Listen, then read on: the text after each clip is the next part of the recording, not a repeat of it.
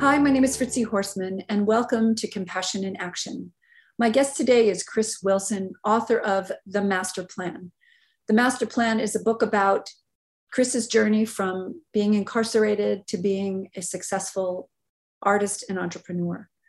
Chris's story is so inspiring, and the book is incredible. I couldn't put it down. It was a page turner. It was like an action-packed suspense novel. It kept going. And I recommend reading the book first and then listening to this interview because there are a few spoilers. But if you have to just listen to this interview to start, no problem. Here's a little bit about Chris.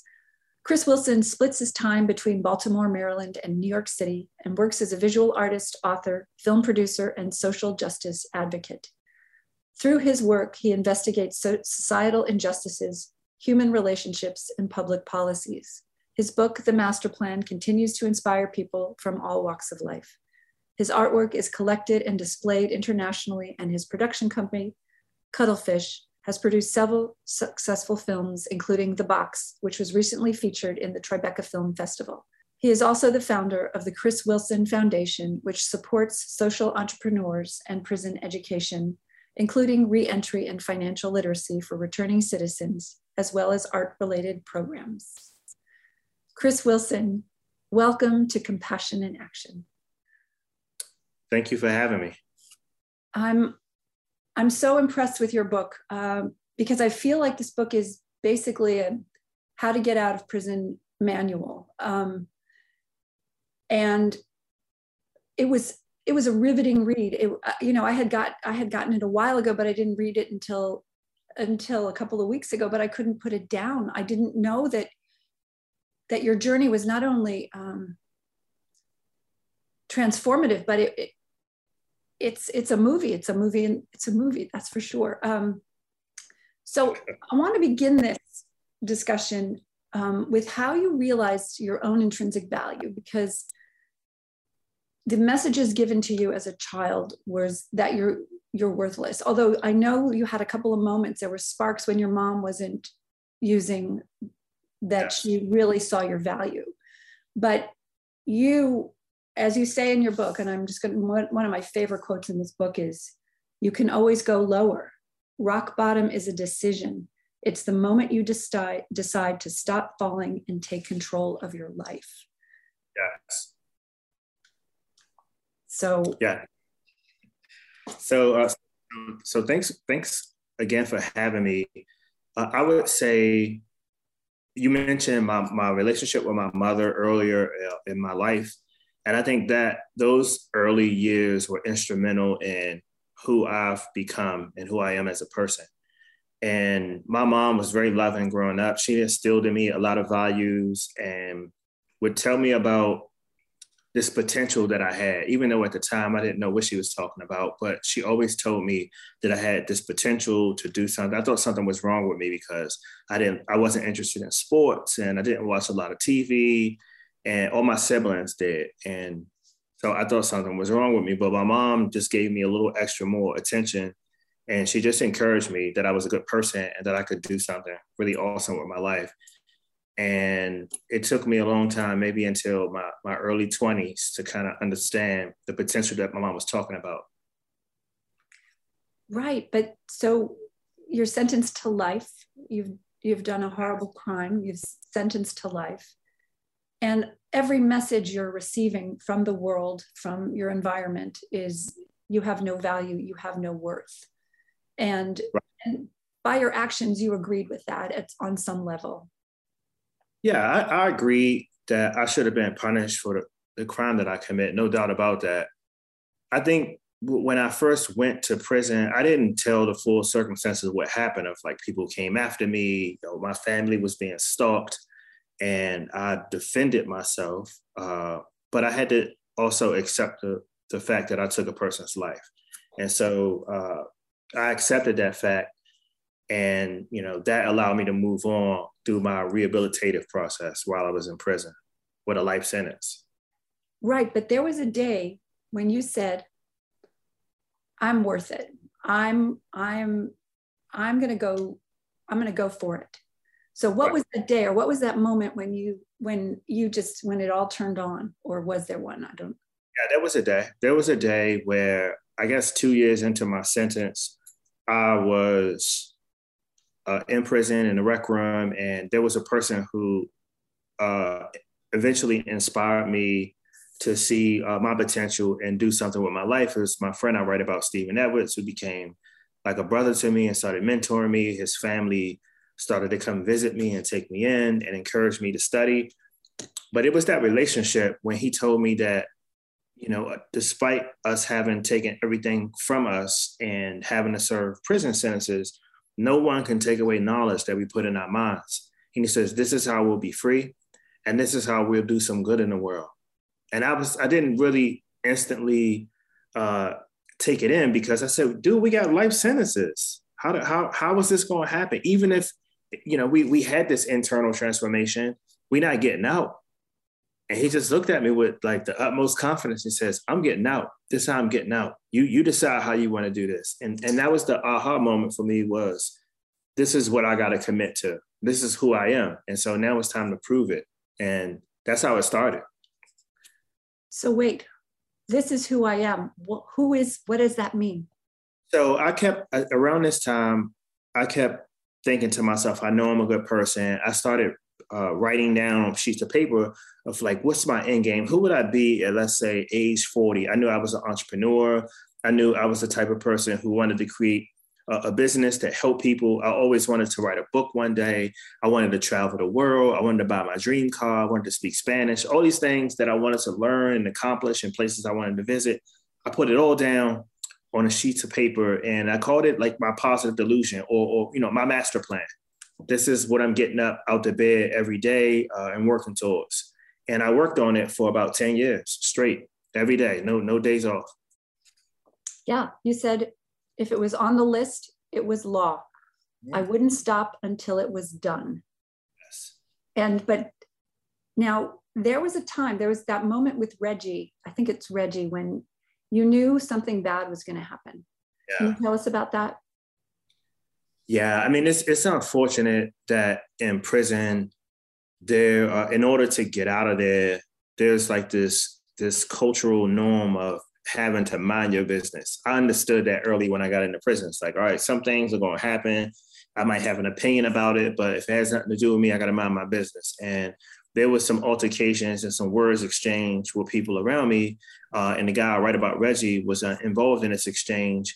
And it just was ugly to before like stuff happened, just to kind of anticipate what would happen. Like people threatened people, and then a lot of people got hurt around this time. And I felt bad because I knew it was going to happen. And it was just one of those awful things about prison, where a lot of stuff is going on, and you got to think about what's really important for you and your family. And for me, it was returning home to my family, or just being free again one day. So I couldn't afford to get involved with situations. Right. I mean, what's incredible is you didn't have one. In California, we call it an RVR, like a rule violation. You didn't have one. Yeah, none. I mean, it's a sparkling record. And here's another quote from you. You say, it's not one day that changes your life. It's every day. Right. I feel like that now. It's really important. I put on my plan to remain a lifelong learner. And so we should always be striving to be the best versions of ourselves. And a lot of that comes from education and from therapy, and, you know, soaking up wisdom from people, because like we won't live long enough to recover from all the mistakes that we'll make in life. And so we have to actively seek out, you know, amazing people and study and learn. And that's what I'm on a quest to do. And so that's what gets me out of bed every morning, to be a better version of myself. So I hear from all kinds of people from prison. You know, there's people that are on the path, and then there's people that are getting high, watching porn, doing, I call it shenanigans. It's just like, but basically betraying themselves in a way, like not honoring who they really are, but kind of in denial. But I also think that's partially because they're so depressed and so hopeless. how do we inspire those that have lost their way and continue to lose their way, and wake them up to their own perfection and divinity, as I call it? So maybe the first step, I think, for people who want to reach people like this is understand what they have to go through and what they've been through, like in the past. And so I think about when I was in prison and we had to do group therapy, and it would be people in my therapy group, young people, 15 years old, 16-year-olds, 60 years, 50 years. And I would read about them in the newspaper. They would call them monsters and all of this stuff. And then when they would open up in group, they would talk about, horrible conditions and foster care or sexual abuse. I mean, all of this stuff that happens in our society. And what I come to realize is that hurt people hurt people. And I think it's important for us as a society to be more preventative than reactionary. Oftentimes as a society, we just react when something happens. We make tougher penalties, or we make, all kinds of things. And that's not necessarily the right solution for it. Even with drugs, like if you have a drug problem and you're getting high, and even if you're stealing and breaking into stuff, you should still go to a drug treatment facility. What is 10 years or 20 years in prison going to do for your addiction? It's drugs in prison. Doesn't help you. And so I'm really confused about how our criminal justice system operates.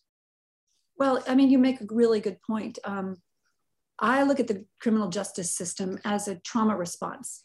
When someone hits you, you want to hit them back. That's just a normal trauma response. And because we are evolving as a society, we need to move from fight or flight into our cortex, which is what I like to say. And that's basically what you did. You moved from fight or flight. You moved from, getting into the reactive part of your brain into the responsive and, divine part of your brain. Right.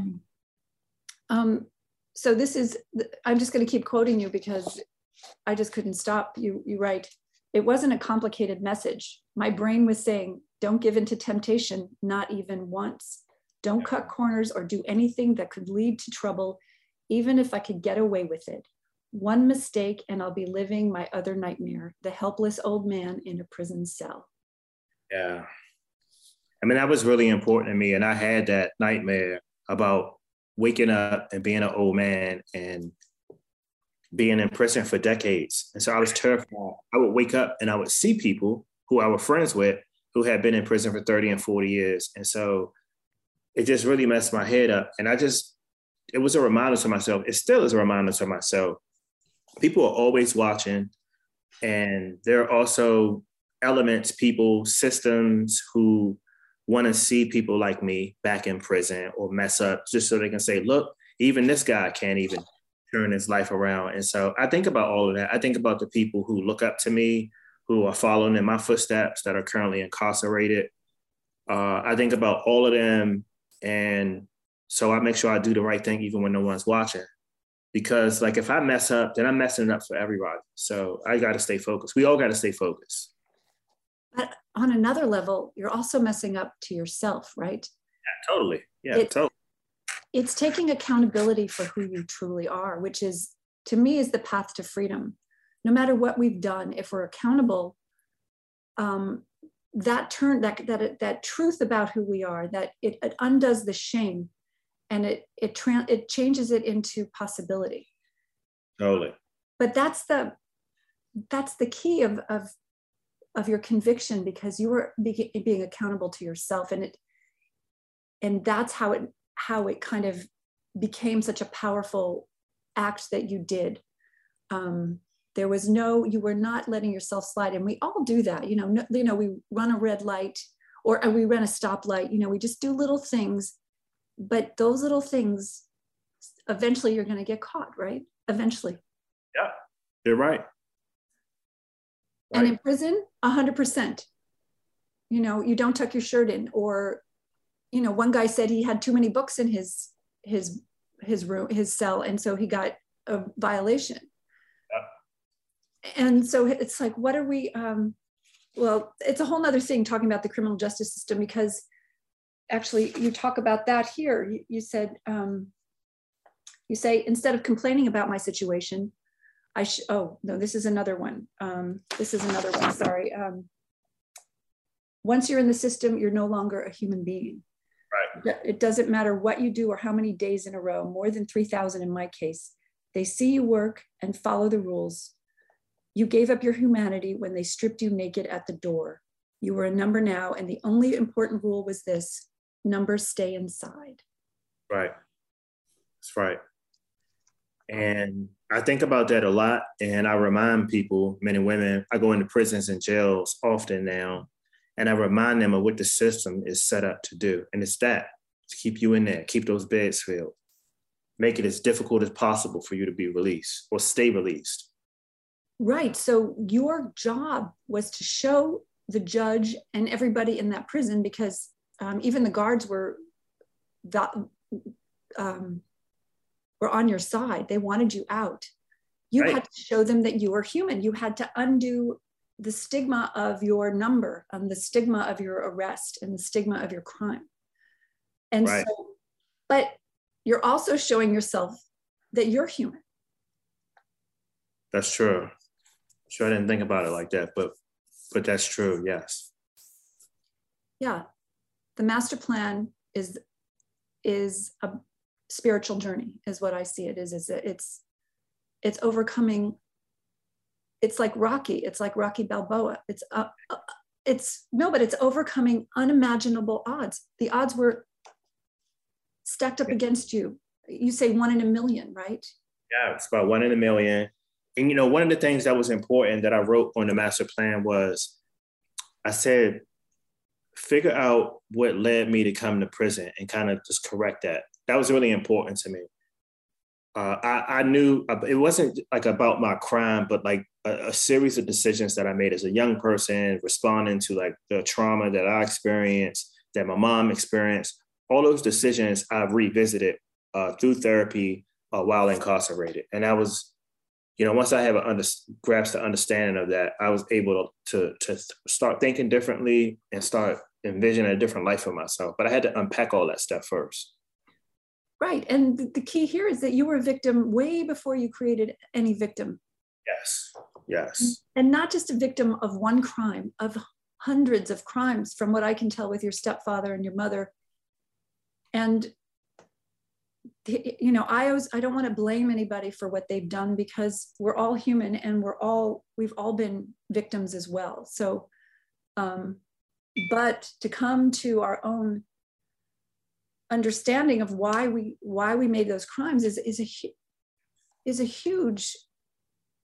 That's why I do that work with trauma. That's why we do in prison, is that trauma work, because you have to forgive yourself starting out. Right. Right. It took a long time to get to that point. But I agree with you 100%. It took me years to get there where it was real, where it was genuine. Sorry, I keep, like, our conversation is perfect because every quote goes right into it. I'm going to talk about remorse. This is what you say, and then I'll let you talk about remorse. Remorse isn't feeling bad about what you've done. It's not accepting responsibility. I had done that years before. Remorse is bigger and was acknowledging that you did something irrevocably wrong, followed by the overwhelming feeling that you need to dedicate your life to making up for that sin.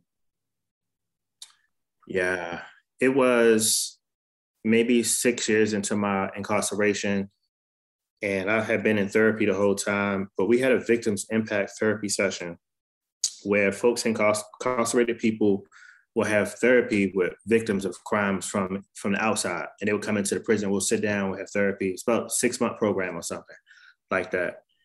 And I remember the experience of talking to some victims and them telling me horrible stories of stuff that happened to family members, losing children. And I remember this woman who I write about, she looked up and was like, these people who did this to my daughter were monsters, like you guys. Mm. And I remember how I felt when she described the crime that happened to her daughter, who was raped and who was stabbed, and they set her on fire. I mean, it was awful. And I felt every part of what she explained to me. And I kept thinking to myself, I was angry, just as angry as she was. Like, how could someone do this to her? She was minding her business. She was just getting off the school bus. And then she said, these people who did it were people like you. And I said, I'm not like that. Like I couldn't do something like that to someone. And then I had to think about, my charge and what it looks like on paper, people who don't know me or people who wasn't there to understand mitigating circumstances. And I said, that's how people see me. And when I went back to my housing unit after this therapy session, some of the people in the group was just like, I would have done the same thing, or I would have done this. And I couldn't believe it.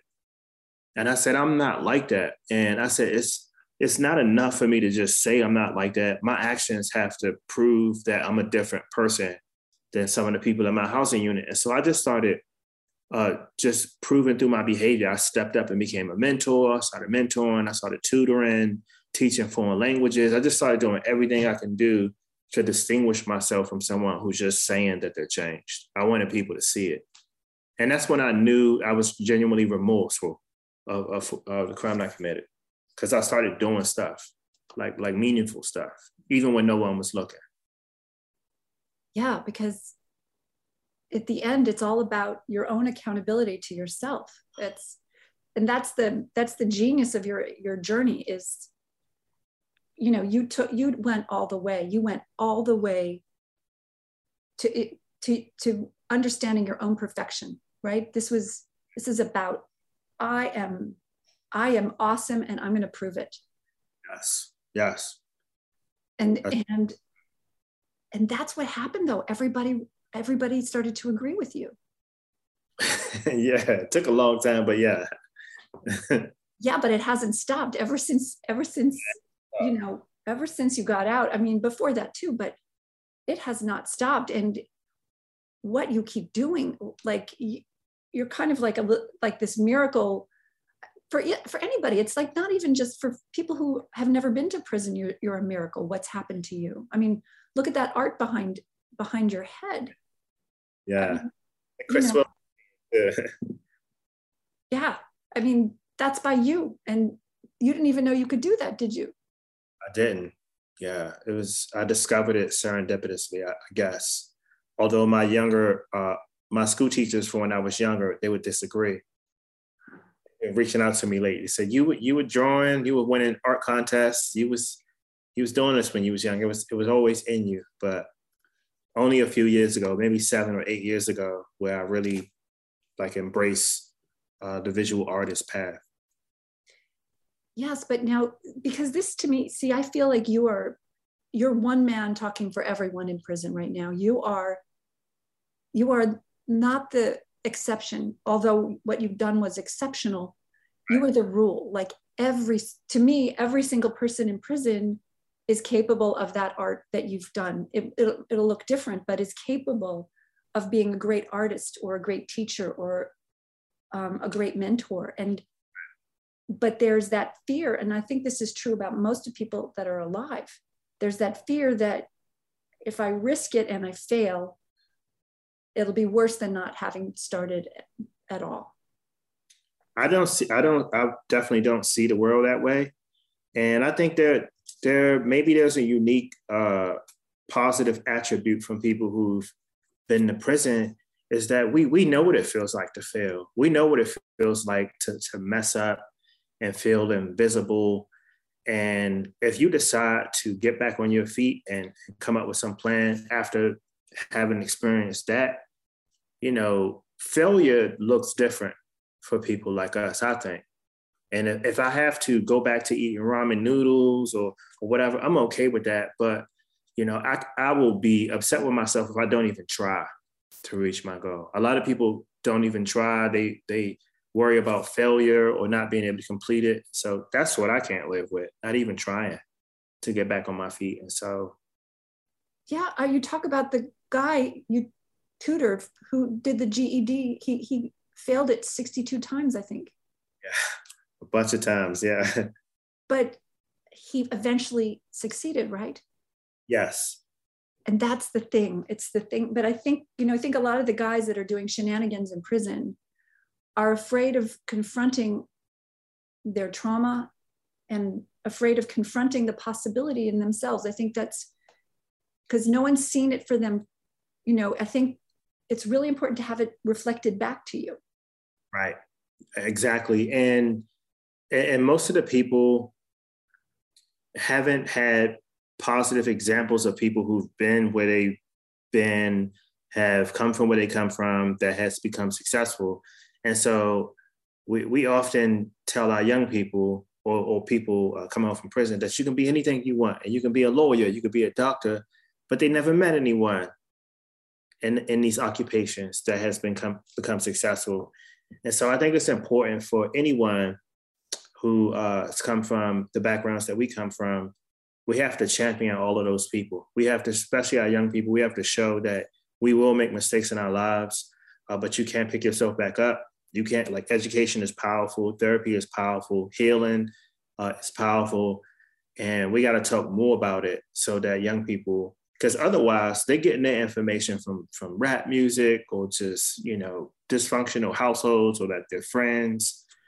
And so it's important for us to be positive examples for people in our community. So I'm always trying to talk about solutions and to problems and helping people find that switch within themselves. Yeah, you're really right about you need models. We need more models like you, and to show people there are ways. I mean, we have a lot of sportsmen, a lot of athletes, but we also need artists and people that are successful that look like you. That's what you're doing. Another thing I wanted to talk about is hunger in prisons. People don't know that people are going hungry in prisons. I spent years going hungry in prison. I know about it. At least my first 2 years, I was hungry all the time. And why is that? There's not enough calories? What do you think is because I was shocked when I heard this. This was a couple of years ago I heard this.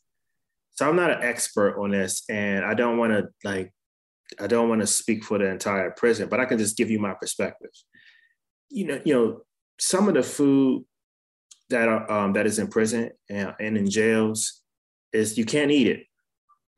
It's disgusting. It's that bad that you literally can't eat it. You don't know what it is sometimes. And it's just some things that people are not going to eat. And so but they will serve it to you, give you just enough to keep you alive. And so you'll just be like, well, I don't even know what this is. I'm not eating this. So you skip the meal. Maybe you eat some peas and drink a carton of milk or something. And then you miss the meal. And then dinner time comes around and there's 2 hot dogs. And it's like, all right, well, I'm not going, I'm going to eat these hot dogs. Or maybe you don't eat hot dogs and you're just hungry. And if your family's not sending you money to buy commissary, then how you going to eat? The prison don't care if you eat or not. They can say, I gave it to them. It's up to them to eat it. But it's just some stuff in prison, most stuff in prison, you can't eat it. It's not, you don't even know what it is. It's disgusting. But that's the point. It's supposed to be punishment. That's how they see it. So I'm going to read a paragraph about you giving to someone in prison. Yeah. We had enough to share, so I started giving tuna, crackers, stamps, and other supplies to inmates short on commissary. What's this for? They asked, suspicious. You rarely get something for nothing in prison. I know you're hungry, that's all. I know you've been studying towards your GED. I just wanted to say, keep up the good work. And I just wanted to shed a light on that, because that's seeing the person where they're at and having compassion and acting on that compassion. Right. That's what my mom taught me. So this is an attribute. I still have this to a fault, but my mom taught me to do this. She would find stray animals or just like people who were in foster homes. She would do everything she could to help these people or help these animals.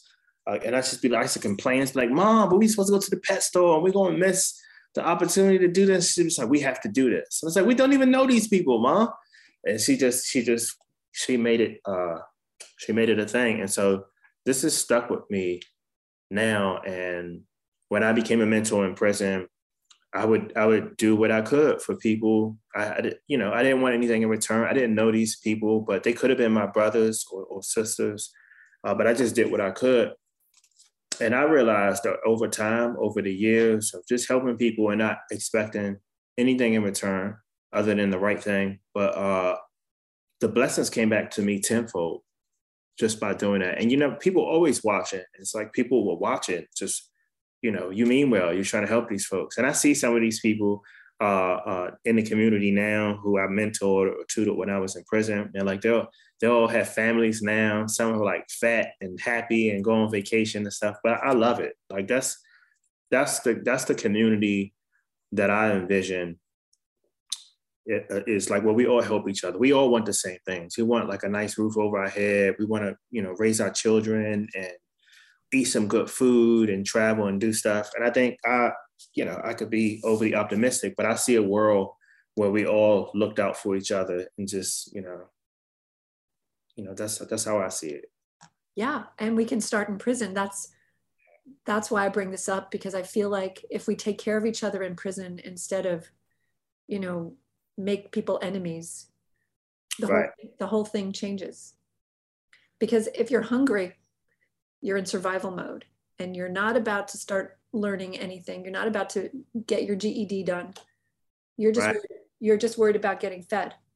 Absolutely. Maslow's hierarchy of needs. You're at the bottom of the pyramid. You haven't met your most basic needs. There's no way that you can self-actualize any kind of master plan or any, you're not thinking about that. You can't even get there. I know I couldn't. Exactly. So, I mean, that's part of the prison reform is better food and enough food. It has to be. And in California, we spend $5 a day on people in prison, and but the budget's, I think it's $16 billion. And so, yeah, so if you just you treat people decently by giving them good food, they feel better about themselves, right? 2 hot dogs does not make anyone feel good about themselves. Right. I agree.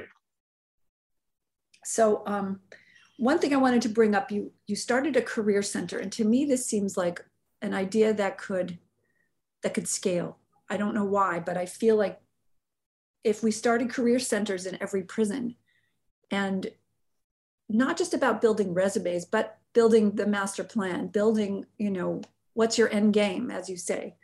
It just seemed like a no-brainer, and people would gravitate to it because the one thing people are petrified of is going home. They're petrified of being in prison, but they're also petrified of going home. So can you explain what the career center was and what happened there?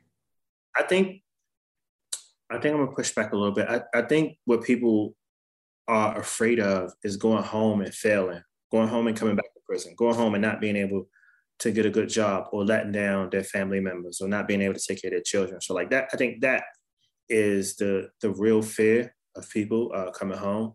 But I decided that I wanted to learn more about career development. So I learned how to write resumes, and I started doing interview preparation for people who were close to release while in prison. And so it was one of the things that it was like my aha moment of the number one way. This is what I learned in prison. The number one way how people find employment is through relationships. It's someone who's going to say, oh, I know a person, or I know, let me connect you and do this introduction. So it was just through relationships. And so I started studying and holding these workshops on how can people who come from very difficult neighborhoods develop relationships with people who can be references for future jobs. And so that was one thing, resume writing, and then packaging everything up and coaching people on how to be confident. And so I started doing mock interviews while I was in prison, and people would come in and do like their elevator pitch. And they would say stuff like, Mr. Wilson, I'll do anything. I don't have much skills currently, but I'm a fast learner. I can shovel trash. I can do anything. And I would stop them and I would say, listen, you've worked a few jobs over the past 8 years. You got a lot of expert transferable skills that you could put on your resume that you could speak to. And I said, second, like, you don't go into a room with an employer and make yourself seem desperate. I said, do you approach women like this? I'll do anything for your phone number. I said, you need to be confident, and you need to have done your homework on this organization, the market, and you need to let them know the value that you add to the company or to the operation. And you need to be confident about that. I said, because if you're not, they're not going to be confident about hiring you. And so I did this kind of work when I was in prison, and it was really, really rewarding. And a lot of people went home and got jobs. I was still stuck in prison, but it was all worth it. Well, yeah, but I think people need that feedback, and it's like they need those reps to go in the interview so that when they finally get there. But tell the story about you learned 3 languages plus Mandarin. You were starting to learn Mandarin before you left prison, and you learned Italian. Can you tell the story about that amazing thing? Yeah, so I wanted to learn Spanish. I didn't have any resources or money to get the Spanish or the Spanish software and tapes and CDs to get started. But I had a friend who from a Sicilian family, and he had some CDs and some tapes. And so I said, can I borrow them from him? He said, I'm not using them. I'm Sicilian, but I don't really care. So I got the tapes and CDs and started studying. And I studied Italian I'm still studying Italian, but I studied for about 2 years and some change. So watching Italian TV shows, and every day I studied. And then I went on to study Spanish. And after Spanish, I went on to study Mandarin. And fast forward, I spent almost half my life in prison, but I remember being in Italy a few years ago, and in Sicily specifically, in a mountain, in a place where Black people are not supposed to be at. And our cars, because it was raining, our cars were sliding off the mountain, and we had to walk through the towns to get off this mountain. And we got stopped by some people. And they were like, they want to know why I was there. What are you here for? Black dude, we don't like Black dudes here, all this stuff. And I remember speaking to them, Piacere di conoscerla, mi chiamo Cristiano. And I just we started talking in Italian. They started looking at articles that were written about me. And then they just changed. And then they says, you know what? We're going to take you to a local pub. Your drinks are in the house, food's in the house, your money's no good here. And they kissing both cheeks. I had to get used to that in Italy. But it was a really wonderful experience. And when I go back into jails and prisons now, I tell people, you never know the returns you'll get on the time that you invest in your education in here. It's definitely worth it. But I would have never expected just all of those years of studying Italian that it would save my life at some point in the future. You just don't know how things will turn out. Right, but it also got you one of your first jobs, right? Yes. Wow, I didn't know that. Yeah, but the first person who interviewed me was from Italy, and she just switched it straight over to Italian, and we kept going. It was fun. Yes, but I would think Italian would be the least important language to learn, but it's turned out to be saving your life and also getting you a job. Yes. So, nothing, it's all valuable. All of these, why do we learn chemistry? I don't know, but it's all valuable and it's all important. I want to just start on your master plan. I want to talk about the master plan because tell us what the master plan is, what your master plan is. So my master plan is a series of goals and potential accomplishments and places I want to visit, educational, therapeutic. But essentially, I thought about before I created the master plan of my end game. In the end game, I conducted this scenario in my cell while in prison with a life sentence. I said to myself, if I died today, what would people say about me? What would they write? What would my obituary say? And I thought about that. I said, I hadn't done anything positive really in my life. I disappointed my mother. I disappointed my grandparents. I didn't graduate from high school. People would say he took a person's life. He was a failure. He was a loser, maybe. I don't know. I thought about all these things. And I said to myself while thinking about this, that's not who I am. So I had to envision, I call it a positive illusion. I had to envision who I knew I was, what I would do, and then I had to work towards it. And so in my end game, I said, I will be a successful entrepreneur. Didn't know I would be an artist, but so I'm a successful entrepreneur. I will create a business that gives me financial stability, but also helps people. I want to write a book. I want to travel around the world. So I put all this stuff down. So I had this profile of the person that I wanted to become. So I started working backwards. What do I need to do today that gets me closer to the person I want to become? And so I wrote all this down. I shared a copy with my judge and my grandmother, because the other important thing about this is if you come up with your own master plan, you need an accountability partner. So you need to share your plan with someone and you give them the power to hold you accountable. If I tell you I'm getting my high school diploma, I share my plan with you, you see me 3 months later, I'm tasking you with checking me. What's the status? You signed up for your classes? Have you graduated yet? Do you need anything? What's going on? And I don't like letting people down. So when I share my plans and my goals with people, like that's my word. I got to work on it. And so that's how I did it and how I'm advocating for people to start thinking about their lives, think about their legacy.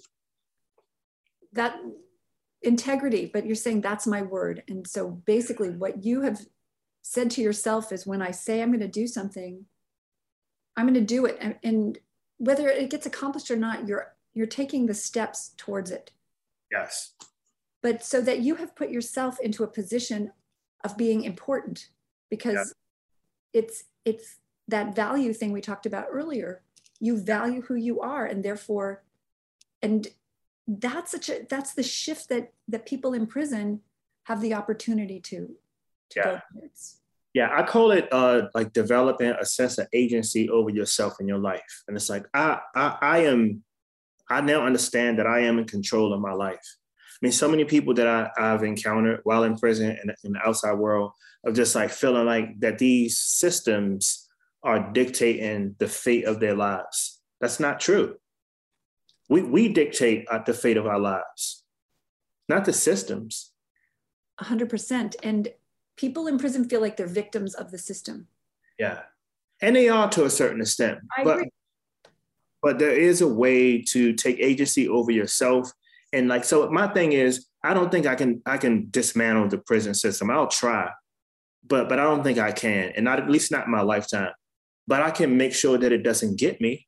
It doesn't entrap me. It doesn't entrap like my friends, my loved ones. And that's what I'm trying to do, is like, how do I mentally prepare individuals who are inside or outside where they can see this? It's almost like Neo in the Matrix, where you can start seeing the code and understanding the machines and how they think. And it's like, all right, you won't get me. I know what you guys are up to. Exactly. There's a man, Richard, his name's Sanjay, and we correspond, and he was on death row. He was about to be killed. He had 2 death dates, about to be killed. And now he's in a level 2 prison. And I wrote to him, he said, why am I still in prison? He's 70 years old. And I said, the reason you're there is because you're still needed in prison, I think. I mean, because I can't explain it myself, because he needs to come home. But I think he still needs to mentor people, and there's still work to be done for him on his soul, or whatever spiritual path you want to say. But I think those words, and I just sent him your book, and he's starting a book club for us. But he's not letting the system drag him down. He's understanding, the ways you have to maneuver, and you also have to just stay. He hasn't had any rule violations since they found too many books in his cell. Yeah, nice. Yeah. So on your master plan, you didn't expect to become an artist. Wait, first I want to talk about, you're also a filmmaker. You also did the film called Box, which is about solitary confinement. So let's before we get into your career, your full career, let's talk about you being a filmmaker and also creating Box and your experience in solitary. Yeah, so the inspiration for the film, we created a short film. It's about 14 minutes, The Box. I worked alongside a few amazing people, my friend Shao, and 3 people who unfortunately spent a significant amount of time in solitary confinement. And we told our story through a series of interviews and then some reenactments using some stock frame animations. It was really cool.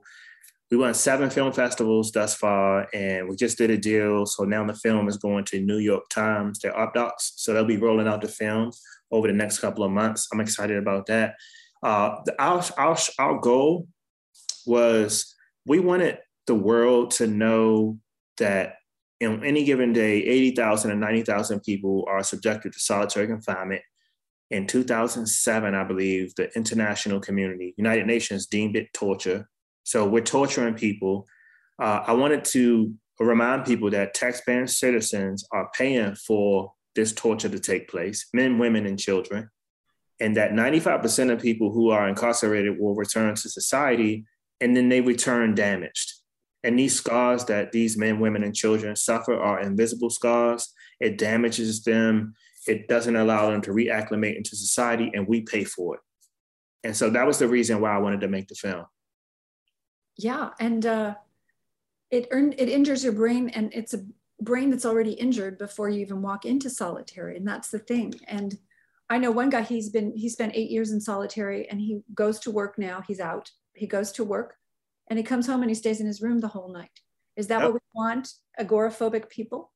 Oh, yeah. I'm with you on that. Yeah. So thank you for making that incredible film. And the New York Times, oh my God. So, I mean, now it's becoming an international, it'll be international and available for everybody to look at and see. So on your master plan, oh yeah, you got a Corvette. This is such a great story because, you know, you had to get it, right? You had to get the Corvette. Had to. But it was doing more damage than the joy of having that amazing car. Yeah, it's one of those things. I was a little naive about, you know, the workings of America, but driving while Black is a real thing, especially when you're driving a nice car. It just became a really challenging, depreciating asset that I had. And so I got rid of it, but because I got pulled over 26 times in 2 years, still never had a ticket a day in my life. And they were just looking for, I don't know who they thought I was, but I kept getting pulled over. And so I got rid of it. But as I continue my work over the years after that, and my book went to publication, I did go back and buy that Black Corvette convertible with nice rims. So I have it. It's downstairs. I'm glad to hear you returned back to your master plan. That's right. I have a question. How's Steve doing and how's Tookie doing? Steve is doing really well. It took him 20 years, but he's home. He started a software company, living his best life. He brought his dream car too. It's not as cool as my car, but he got his. He just had a baby girl 2 months ago. He's married.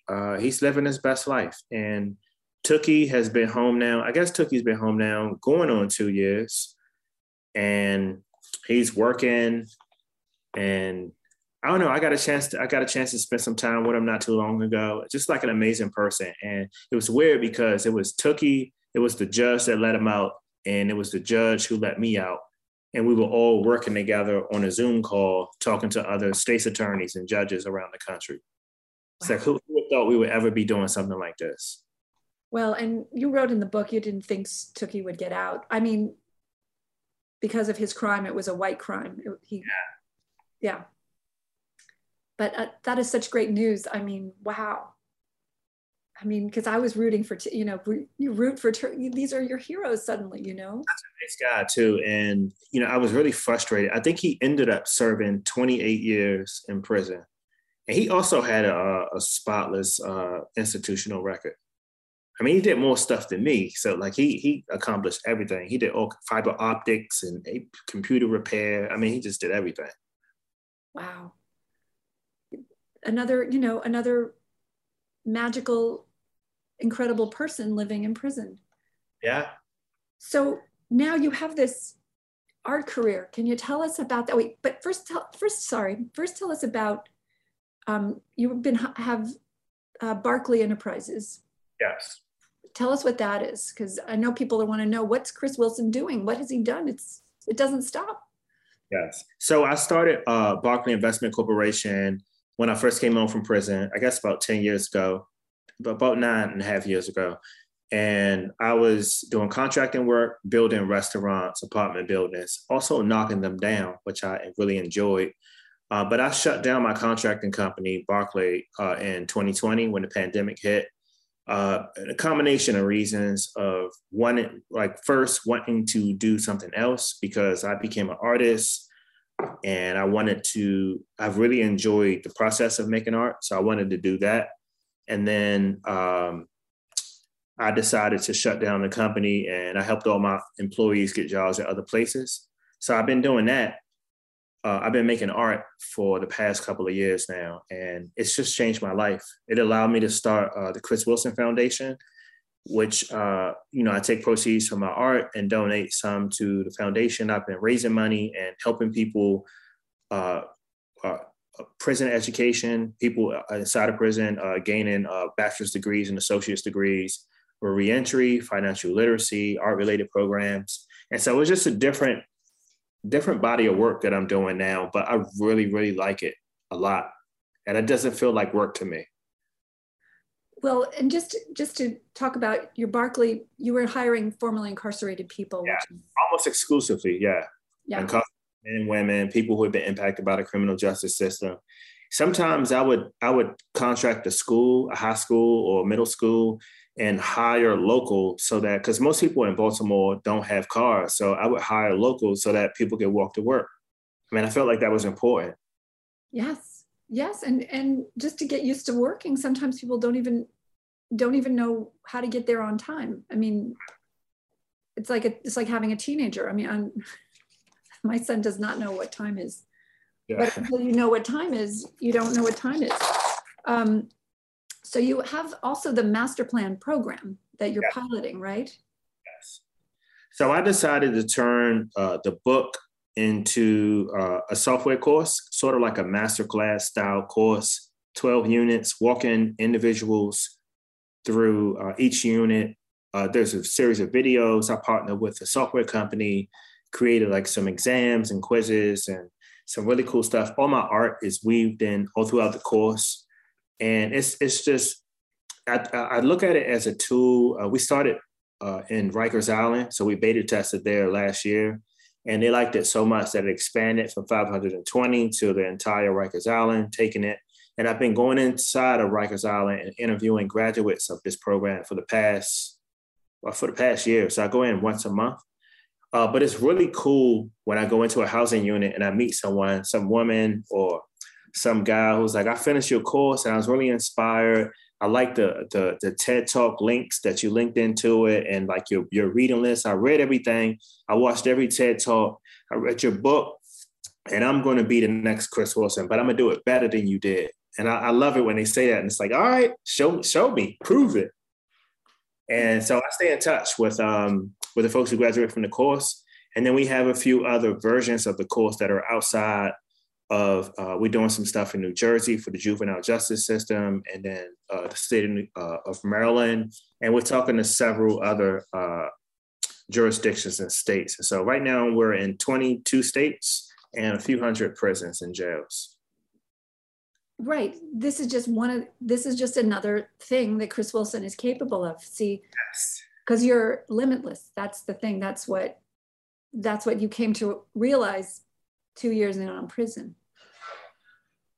I understood the value of surrounding myself with smart and amazing people. I think it's important for me to remind people, like our listeners, that there's nothing really special about me, but I made it this far because I reached out to people.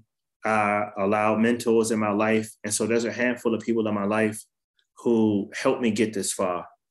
And so that's how I'm able to do the work that I'm doing, is because of the people that I surround myself with. And I want people who hear this podcast, this interview, and I want them to think about that. Who's in your life that can help you? Who should be talking to? And not the person that's like, hey, you got some time off. Let's go get drunk. Let's go get high or something. Like, no, you want to be around people that's like, how do we build something? How do we make our parents proud and our grandparents? And how do we lift our communities up? And there's nothing wrong with wanting nice things. Like, how do we get a nice apartment or a nice car? You can have all of those things and help your community. But how do we do those things? And so I want people to start thinking about conversating with people that help you build stuff like that. That's what piques my interest. Amazing. So we got questions for you. We have some questions for you from people in prison.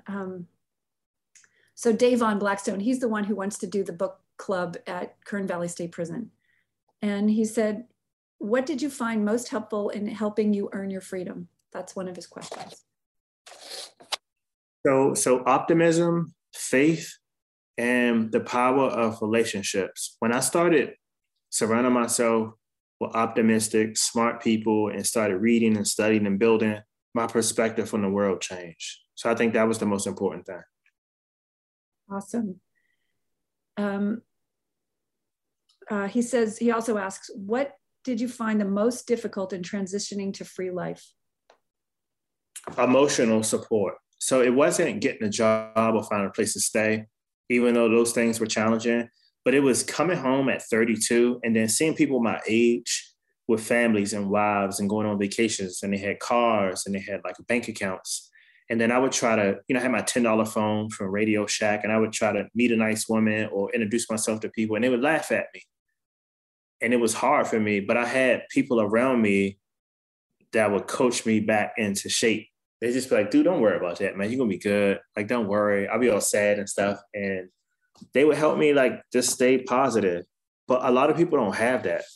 A lot of people, at least where I come from, people say, well, forget about that. Like, here, take this pack and you can make $5,000 in one night. Or how about we do this quick robbery and you can get on your feet and you can buy a car, put down a down payment, stuff like that. And so I was lucky and blessed to have people in my life that was like, I know this is tough for you. They were madder than I was, actually. And they said, but we're going to help you get through this. And so we should start thinking about this before we get to the point of making, bad decisions. Well, it's the same shenanigans, right? You stayed on your path. Davon asks, he also asks, would you be willing to mentor me? He asks. Yeah, within reason. I'm the busiest man in the world, but a lot of people reach out to me with questions or advice, or I do calls and stuff with people sometimes. I'm happy to do that, of course. Wonderful. And before I have a couple more questions, and I want to get back to the show you just did. This is from Daniel Henson. He says, "Dear Chris, thank you for your book. Thank you for surviving prison and remembering us. At 16, I committed a terrible crime and took a deal for 176 years to life. Thanks to a Senate bill enacted after the Miller, Alabama ruling, I'm going to the parole board on July 20th. My question is, how do you deal with the stigma having been incarcerated? And does it matter what you were in prison for? God forgive me, I killed 4 of my family members and ran away with my Black girlfriend as my family was racist. Would I be accepted back into society? Thank you for your book and thank you for the hope you provide." Wow. So I would say that there is a stigma that's attached to people that's been impacted by the criminal justice system, like specifically a felony conviction. What's important, and I think about, I'll use myself as an example and just like my experience. It's important for you to come to terms of why you ended up in prison, whether you did it or even if you didn't, how you put yourself in that circumstance to be convicted. Remorse is really important. Everyone makes mistakes, especially young people whose brains aren't developed and their prefrontal cortex is just like they make these rash decisions and people lose their lives. That's unfortunate. I sympathize with the victims and families of victims. But it's also important for folks who committed crimes like this to come to terms for like rehabilitation, remorse, but that's still not enough. And so just as a person now on the outside, I would ask an individual, and we all need to ask ourselves these questions. What makes you different? What's going to keep you home? What's changed since the time, let's say you were 16, you committed this crime and you had a difficult upbringing, you were around the wrong people. We understand that that's messed up. How were you different? How did you spend your incarceration? Were you studying? Did you go to therapy? Did you unpack all these issues that led you to prison? And what is your plan when you come home? That's what I would ask. And it's like, if a person can answer these questions, if they are remorseful, they deserve a second chance. I agree. I absolutely agree. And Daniel is extremely remorseful. Yeah, I'm proud to know Daniel for sure. One more question, and then I know we have to wrap it up. Jasper asks, what prompted you to write the book, The Master Plan? I decided to write the book because for a few reasons. I wanted the world to understand how a person like me, who is a good person, how does a person like me get swept up into the criminal justice system? And what I learned when I got there, that there was hundreds of thousands of Chris's and Christines like me who were in prison, got swept up just like I did. It was important for people to understand that. A lot of people live in bubbles where they work their job, they may get something to eat and watch their shows on Netflix, and then maybe a little bit of news. And then these are people who, they vote and they have an opinion on how the criminal justice system looks. They don't know about all the stories of children being dealt a bad hand, spending time in foster care and being abused and sexually abused till they finally snap. They never heard of stuff like this. And so I thought it was important for the world to know how we end up in prison. Two, I also felt like it was important. I felt like it was important to inspire people who have been incarcerated or people who are coming home from prison that you are not your crime. You are better than the worst mistake that you made in your life. And you can reinvent yourself and live a dope life. You don't have to say, well, I'm convicted of a felony, I can't do anything with my life. I felt like it was important to prove that wrong. And then finally, there are a lot of people in America, legislators and people who feel like the system is doing just okay. It's doing its job, decimating Black and brown communities, denying people their rights to vote. And I like to prove them wrong. And I tend to prove people wrong by being successful. And that's it. Yeah.